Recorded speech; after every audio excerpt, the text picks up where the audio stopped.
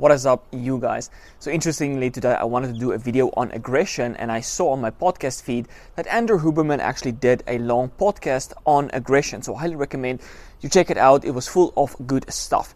So basically, just to summarize what he said, and then I'm going to add some additional things because I felt like he didn't exactly give the correct idea about serotonin, because that's what my video was going to be about. So I just wanted to make sure like he was going to talk about it or not. So he basically said that testosterone doesn't increase aggression, but what does increase aggression is estrogen. So the more you convert testosterone into estrogen, the more likely you are to be aggressive and commit violent crimes. Now also some people have increased sensitivity of the estrogen receptor, so you might have normal levels of estrogen, but you might still be more aggressive because of that enhanced sensitivity. Then he also talked about when you have higher estrogen, that is majorly determined by the day length and your dopamine and cortisol. So in longer days, when there's more sunlight and you're more outside, you have more dopamine and lower cortisol and lower melatonin. Even if you have moderate to high estrogen, that's not necessarily going to cause your aggression, because the dopamine tends to work synergistically with the testosterone and have antidepressant and anti-aggressive effects. And the testosterone to serotonin ratio is also very important, and I want to talk about that. So cortisol is actually a strong inducer of the aromatase. So if the days are shorter, you tend to have a little bit more cortisol. That then helps with the conversion of testosterone into estrogen that can then promote aggression. So in shorter days, you have a little bit higher levels of cortisol and lower levels of dopamine.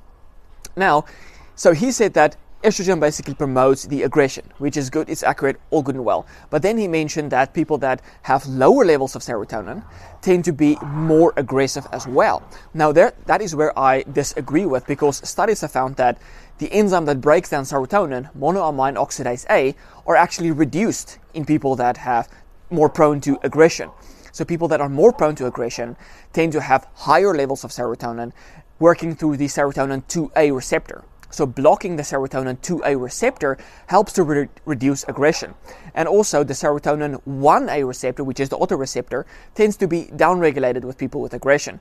And lowering serotonin with, for example, zinc, which binds to the autoreceptor, it lowers the production of serotonin, tends to have anti-aggressive effects. So a 1A agonist, which lowers serotonin, and a 2A antagonist, which inhibit the action of that receptor, can help against aggression. So the whole point is here that you want to make sure that you're not converting an excess of testosterone to estrogen. And in the Maximize Your Testosterone course, link in the description, I have a whole guide on how to maximize your hormones, make sure that your testosterone, dopamine, DHT is in check, and how to keep your estrogen, prolactin, and serotonin in check. So now the key here is that estrogen and serotonin is actually linked. You can't de-link the two.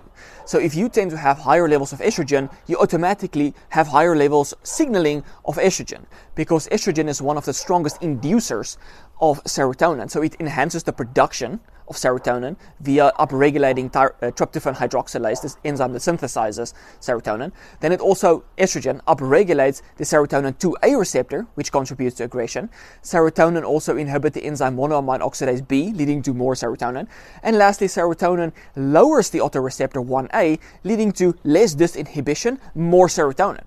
So estrogen is actually one of the strongest inducers of serotonin. So if you have high cortisol, you will tend to have slightly higher levels of estrogen. And if you have higher levels of estrogen, you will tend to have higher levels of serotonin as well.